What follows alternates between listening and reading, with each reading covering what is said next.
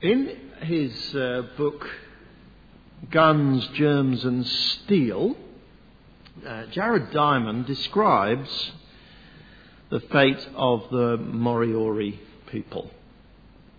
They lived on a group of islands in Polynesia called the Chatham Islands, about 500 miles east of New Zealand. They lived in isolation for 500 years, but in November 1835, 900 Maori warriors arrived and promptly started killing them. A survivor recalled, "The Maori commenced to kill us like sheep. We were terrified, fled to the bush, concealed ourselves in holes in the ground, but it was to no avail. We were discovered and killed, men, women and children, indiscriminately."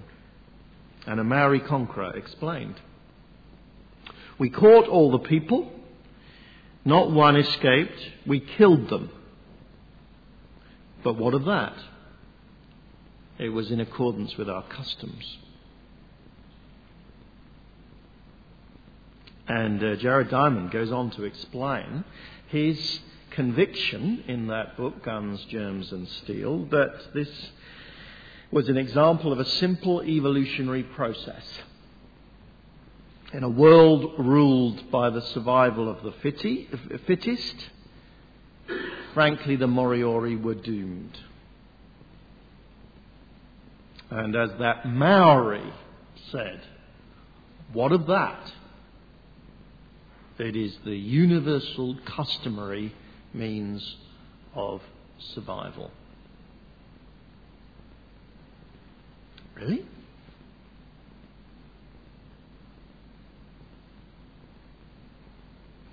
Are we simply to shrug our shoulders when we hear of the extermination of, or virtual extermination of a whole people, and put that down to nature? I mean, actually an awful lot of ink has been spilled in the last 100 years or so to explain the origin of human societies and cultures in purely evolutionary terms. This series is celebrating 150 years since the publication of The Origin of Species. And Darwin himself, not in that book but elsewhere, anticipated and seemed to accept that many lesser races and cultures of people would be killed off in the evolutionary race for survival. And more recently, alongside people like Jared Diamond, Richard Dawkins has pictured us as merely the vessels for selfish genes. These genes create bodies to fight for them, effectively.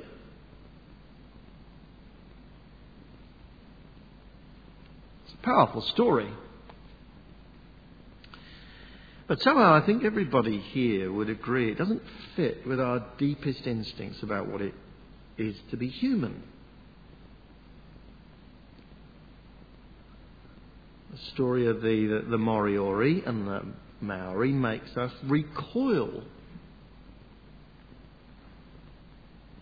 and say that's wrong.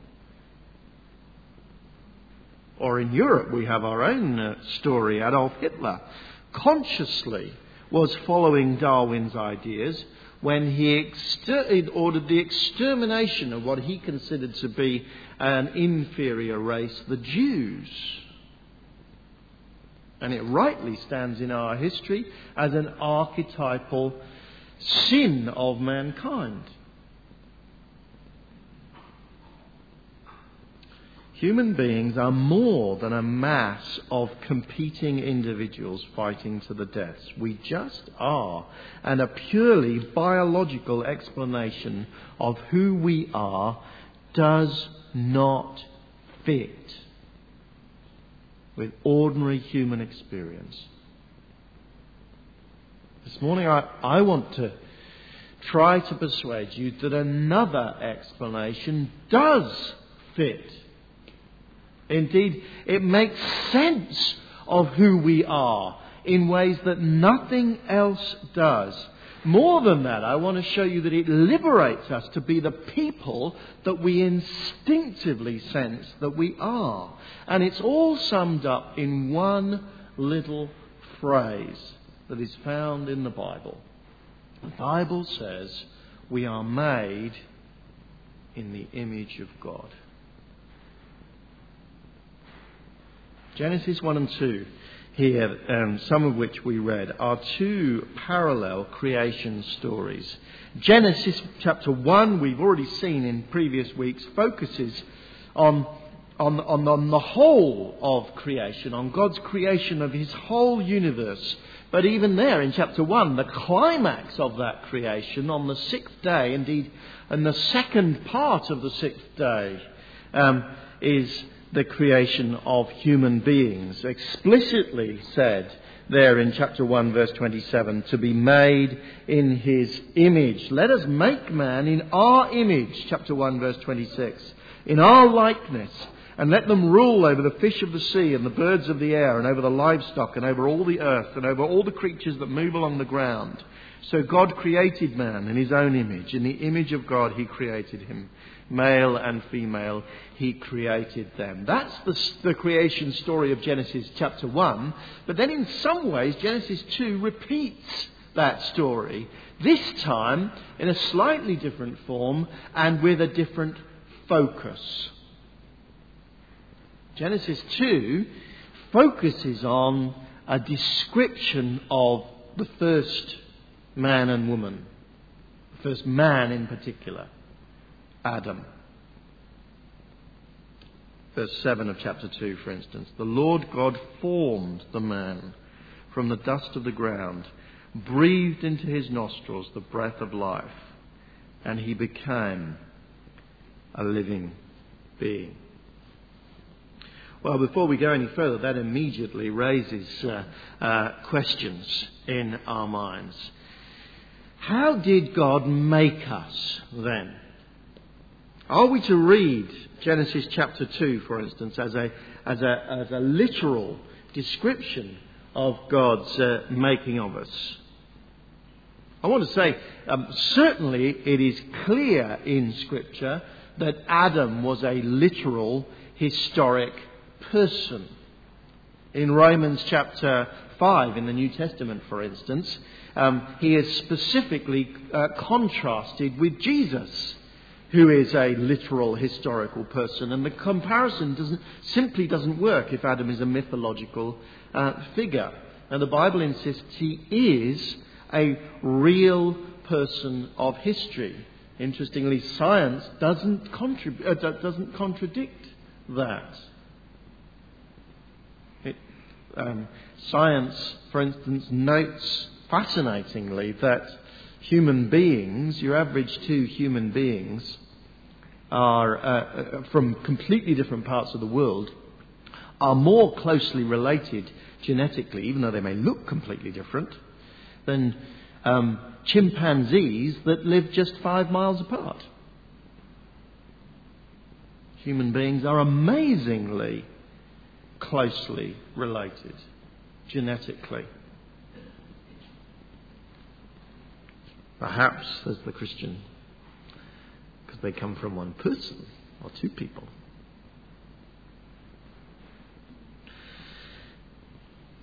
But did God literally pick up a handful of soil and form this man out of it? Let me say, similar words that I used last week, he could have done. He absolutely could have done. God is a God of miracles.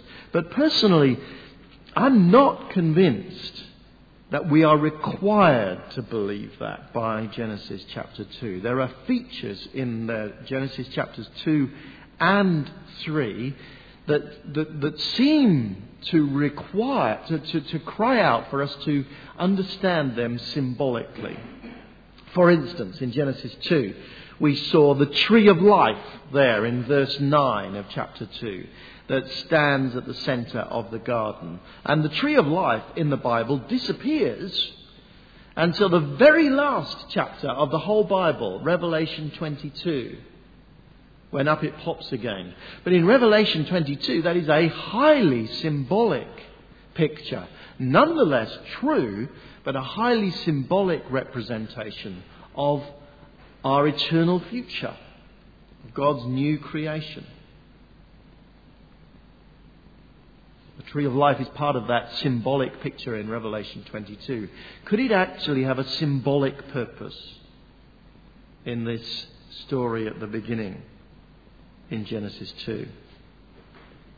The Bible does, on occasions, tell us true stories. They're not myths, they're not fictions, they're not fantasies, they are true stories. But it tells us those stories using imagery in order to help us to see the deep significance behind that story. It's not so much interested in the surface events as what's really going on behind the scenes. It may well be that Genesis 2 and 3 are that sort of telling of the real story of real people, Adam and Eve. That's actually why I personally am broadly open if science demonstrates it to a broadly evolutionary process that may have led to the formation of human beings. I don't think it needs to threaten our understanding of the Bible. And it certainly doesn't mean that God is any less in control. God is in control, absolutely, of the so-called natural processes that happen as much as the supernatural. The Bible doesn't make a big distinction. But you see, even if some form of evolution is true, it doesn't begin to explain who we are. Indeed, when the likes of Jared Diamond and Richard Dawkins and others start trying to explain who we are in purely biological terms, it starts to become clear how weak and thin that explanation is. Simply does not make sense of common human experience.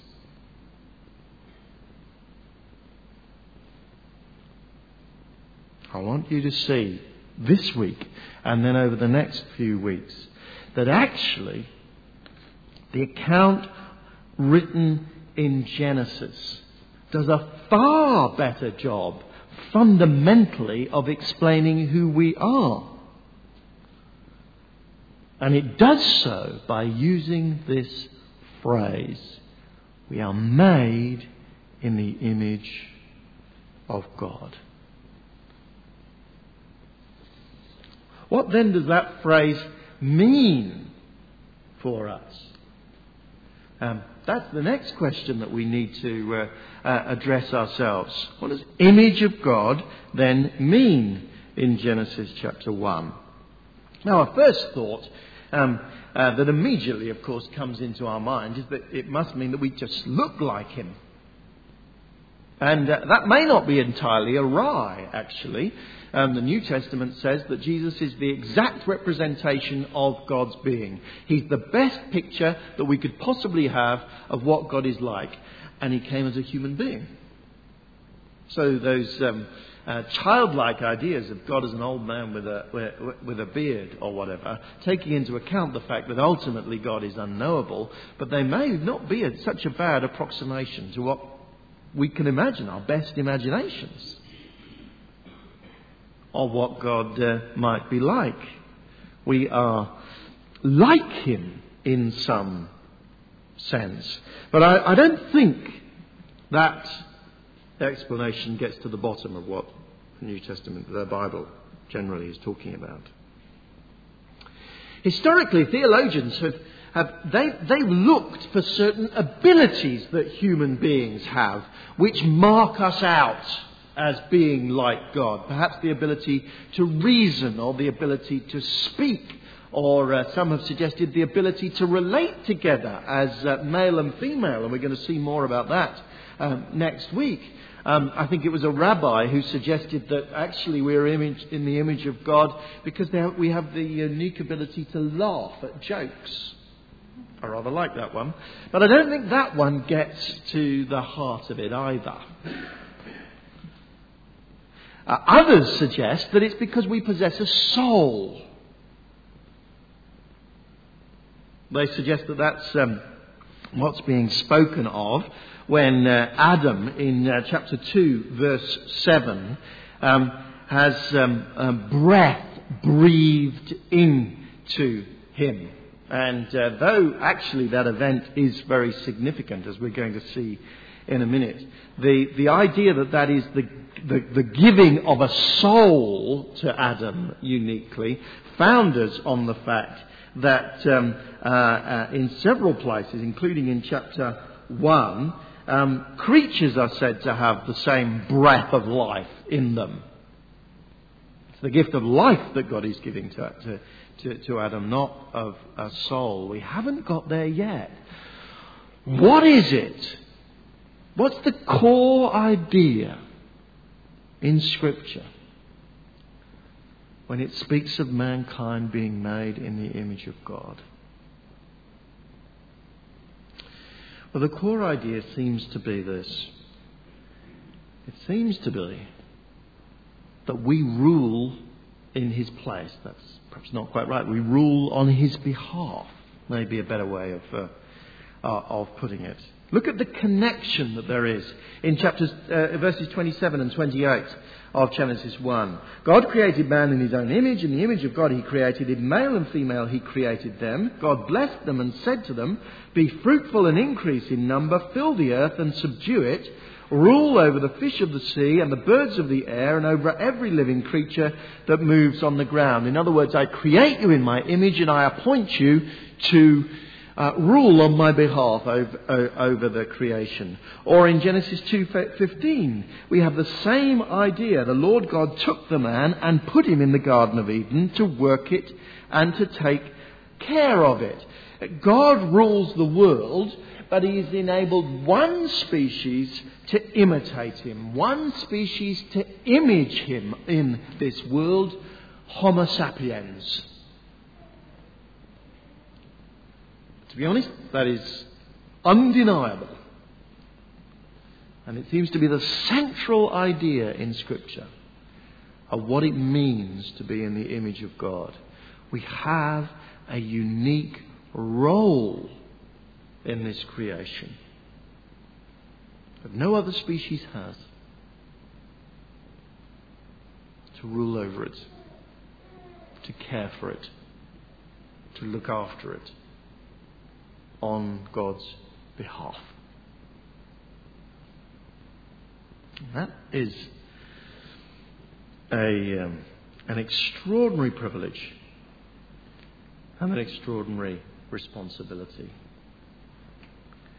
I want just for a few minutes to think about the privilege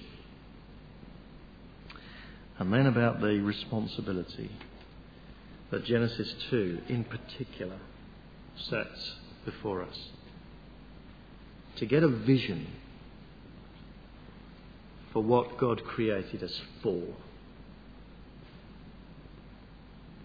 The privilege includes you're not going to get the sub-point, sorry. A unique relationship with God. A unique relationship with God. That's what Genesis 2:7 is actually talking about, I think. The Lord God formed the man from the dust of the earth, breathed into his nostrils the breath of life, and became a living being. The significant thing is not that he breathed the breath of life into him, that he gave him the breath of life. All creatures have the breath of life. The significant thing is that he took the man uniquely and brought him face to face with him. And breathed into his nostrils like the kiss of life.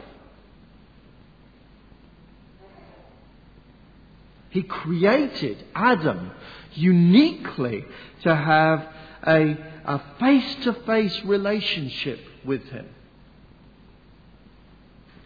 A relationship that continues actually in the chapter as God speaks to him, as God gives him instructions.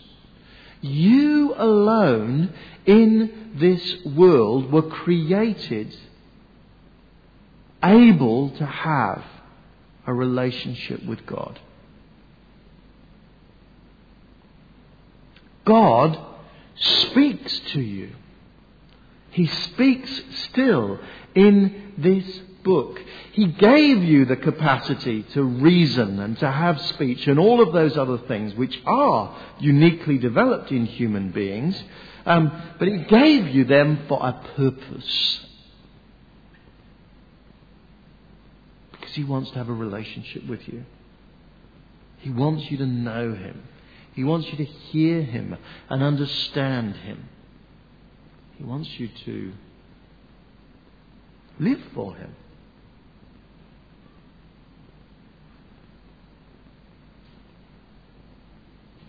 We also not only have a unique relationship with God in the whole of creation, we have a unique relationship, as we've already said, with the creation itself.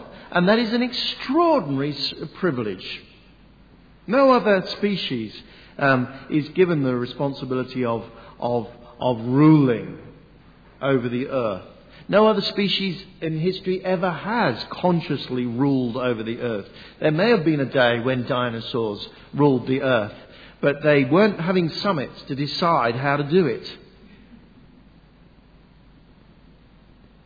But we can.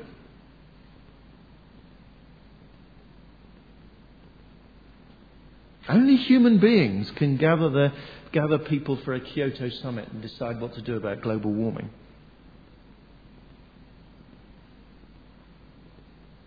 Only human beings can make a conscious decision. Let's start farming, shall we? Rather than just running after the nearest thing that passes by when we feel hungry. Let's build a city, shall we? Let's build boats and go out and fish the seas, shall we? I wonder what's over the horizon.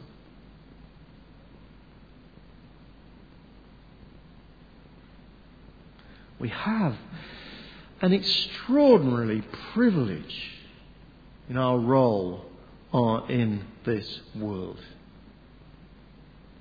It's a privilege as well, notice in Genesis 2, characterized by freedom. Verse 16 of that chapter. The Lord God commanded the man, "You are free to eat from any tree in the garden." And there are limitations, we'll see in a minute. But fundamentally, he had massive freedom. Or back in verse 12, as the area is being described, there's a tantalizing little observation which I love. The gold of that land is good. Aromatic resin and onyx are also there. In other words, God's put stuff in His creation for Adam to go out and find.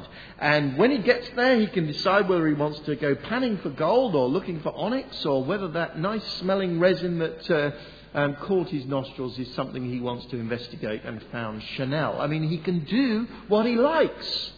That's the point. It's just all out there. Good stuff to do.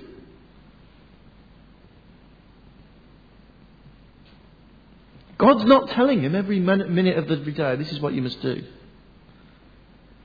He can become a goldsmith or a perfumier. Doesn't matter.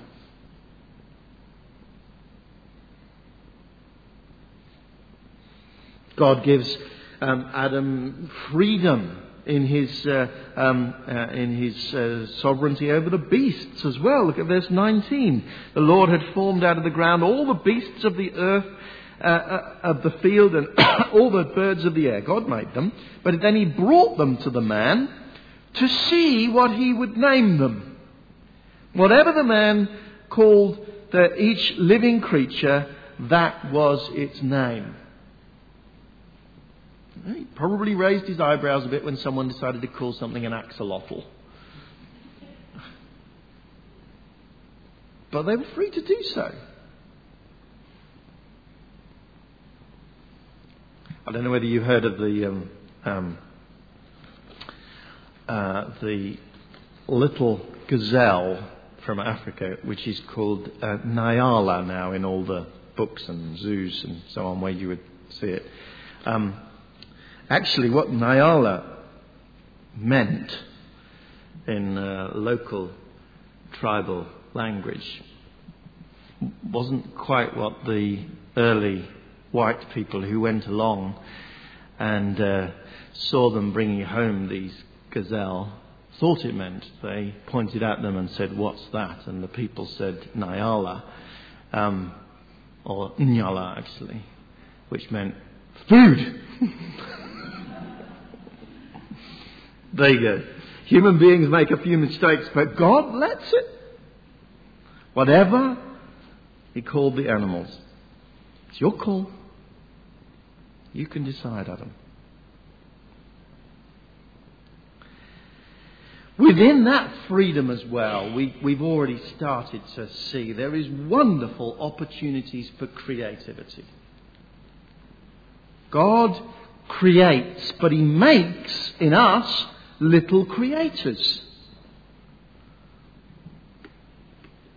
He enables Adam to go and get that gold and make rings and brooches and crowns or whatever out of it.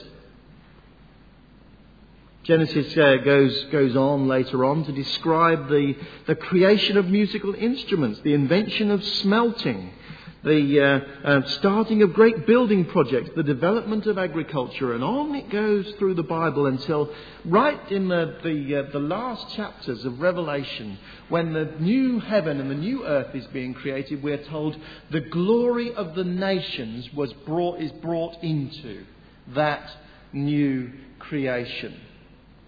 God didn't invent the musical instruments that we will play in eternity.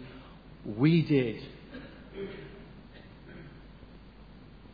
And God will take them into his new creation. On Friday I sat down with Trevor Avery and don't know whether you noticed it, Trevor, but I marvelled at the wonderful software that architects have these days for doing their drawings. I mean, that surely software design is the new engineering. Amazing. Every Sunday I listen to those musicians over there and I think, what a great gift they've got. I love cooking and I love the glorious global variety there is. You know, God didn't invent chicken chow mein and lamb biryani and coq au vin and Sussex pond pudding. We did. He just gave us the raw materials. That's the glorious creative freedom that God has given us. You know, I know you moderately well, and I know that this room is bursting with creativity because God made you in his image. And let me say, apropos of nothing, and I don't usually do this, but you are demonstrating this within the life of the church as well as beyond. I was so excited yesterday to see the team who started renovating the church. It was great fun. You were doing a magnificent job. Martin Grote, Trevor Avery, David Parker, Brian Hennegolf and the great big team who are helping them. They deserve enormous thanks. It's part of our creativity to do creative things as God's people together, not least looking after the building. And I do want to say in the midst of that in the midst of this energy and dynamism that we have together as a church, there is great fragility. If you'll excuse the metaphor, when a dozen years ago, when I came, Magdalen Road was like a nice pony and trap. It was trotting along nicely and doing okay. These days, it feels like there's a dozen stallions charging ahead, and it is incredibly hard work for the elders to try to give direction. So please pray for us as leaders. It's a fruit of your dynamism that we have that challenge. Let me also say there is very significant financial fragility for us as a church. The poor elders were up until 11 o'clock on Friday night deliberating about budgets for next year, amongst other things. And we want to facilitate and support that wonderful energy that there is amongst us. But frankly, we do need to have the cash to do it. So if you're someone who's relatively new here and you've not thought about giving regularly, can I say now is the time to do that, because financial plans are being made for another year. And even if you haven't thought how much, if you fill in your response slip and just put it in the response box and say, I'm thinking about giving more, or tell Martin Grote or Peter Lever, I'm thinking about giving a bit more, be a great encouragement to them, because it is exciting and a challenge, because you are creative. You are being the people God called you to be.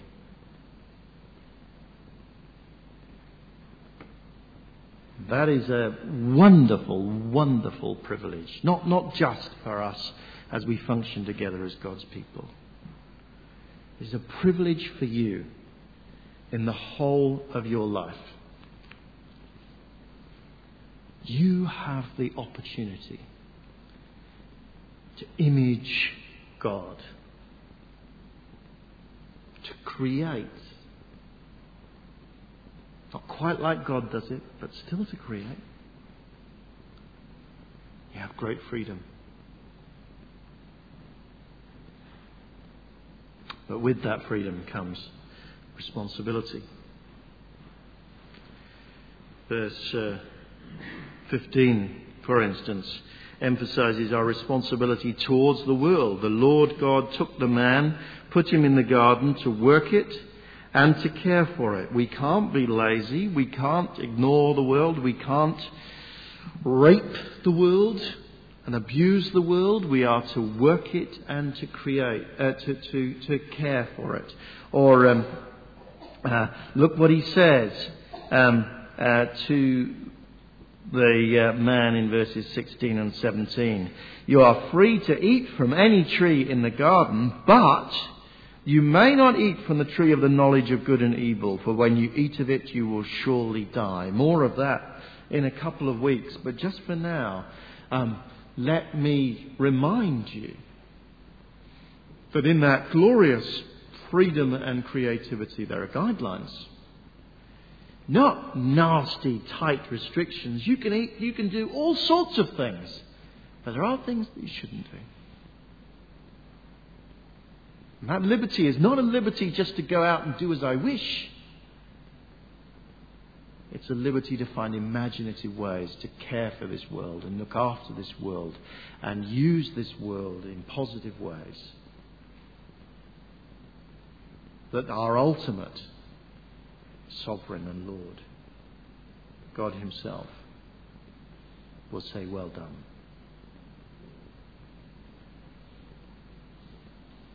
That's why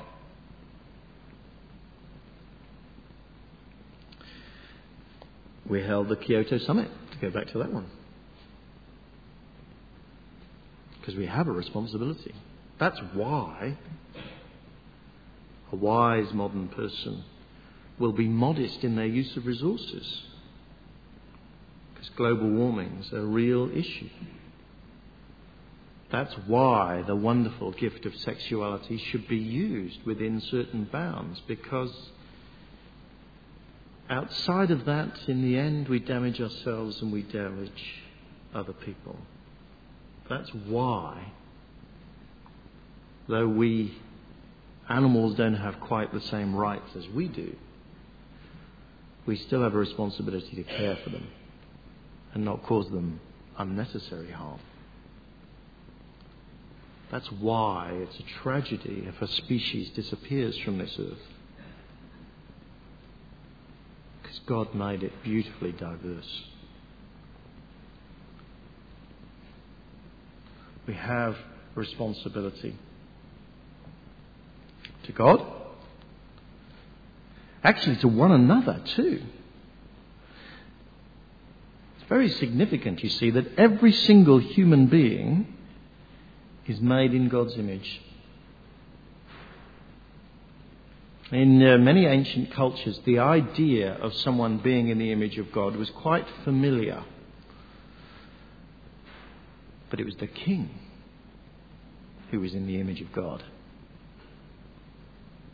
Everybody else had a lesser status.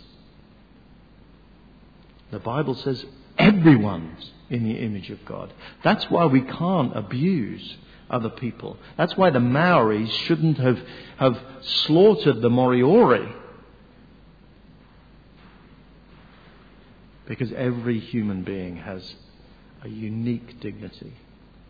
We have no rights over one another.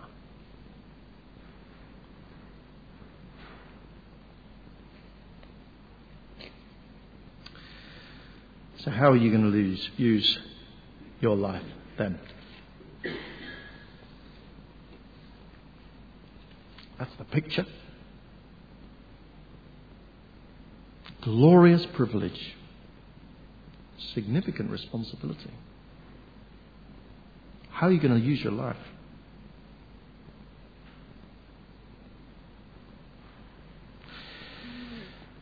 Here's my call to you if you are not yet a follower of Jesus Christ.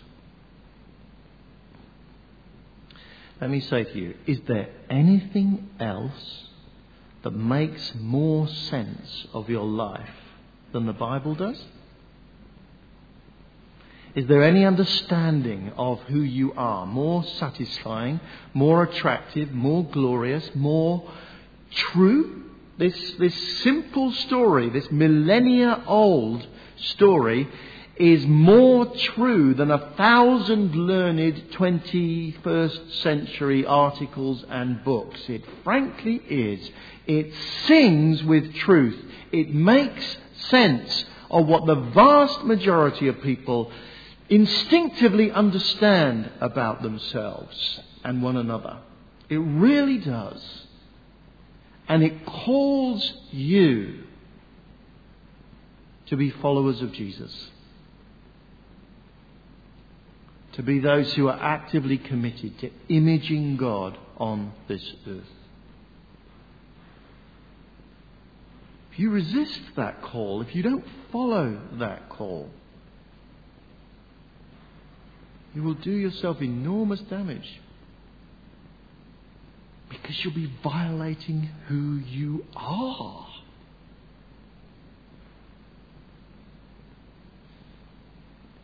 And here's my call to you if you are a follower of Jesus Christ this morning.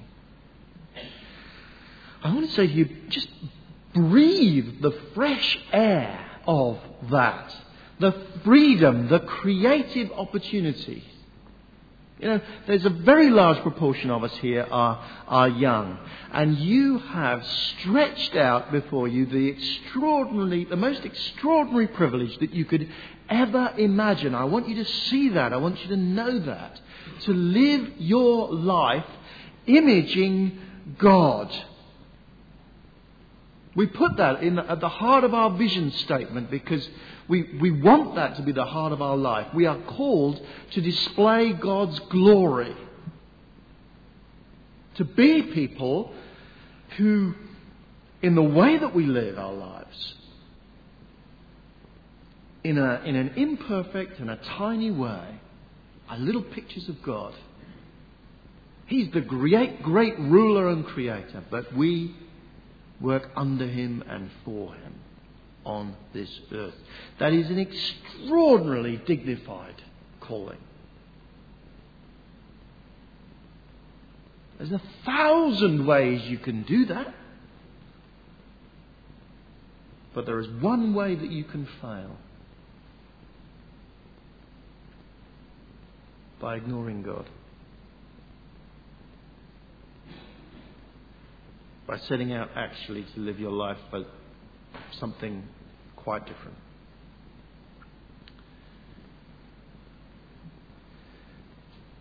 And you can choose.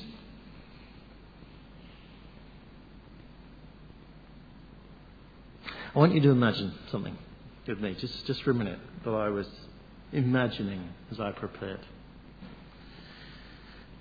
Just suppose that by some miracle of God's grace and Spirit, every single one of us here is absolutely captivated by that vision. Now, it's the nature of things here that in a few years' time, most of us, frankly, will be scattered throughout the world. That's the way this church functions. And actually, I would say it's almost 100% certain that this precise group of people who are gathered here this morning will never, ever gather again as this precise group until we gather again in eternity. That's just the way Oxford is.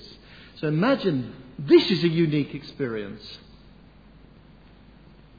The next time we're going to be together in the presence of Jesus. And on that day, our whole lives will be laid out. Imagine what everyone will be saying. I was a doctor. I cared for tens of thousands of people. I was a teacher. I for 40 years as a teacher, I shaped the lives of thousands of children for good. I was a mother or a father, and I had a profound impact on just a couple of lives, and they in turn caught the vision and lived it. I was a businessman. We made stuff together. What more godly thing to do than to make stuff? I was a cook. I was a farmer. I was a researcher. I was a musician. I was good. And the clamour as everyone talks rises to a roar as they're retelling the events of their lives. And then the angels start singing with delight. But then suddenly Jesus arrives and there's a hush. And he says to this gathered throng, he says, "Why did you do all these things?" And with one voice, every one of us here turns to him and says, "We did it, Jesus, to be your image bearers on the earth." Jesus says, "Well, that's great. Where did you catch that vision?" And we say, well, one of the key moments was one spring morning in Oxford when we were last together. And we read Genesis chapter 2. And we were entranced.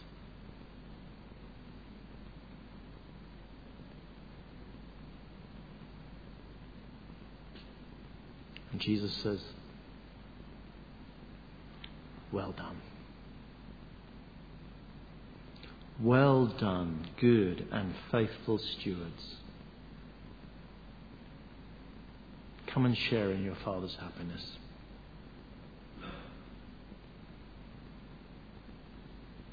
Could happen. God wants it to happen. God has provided the resources for it to happen.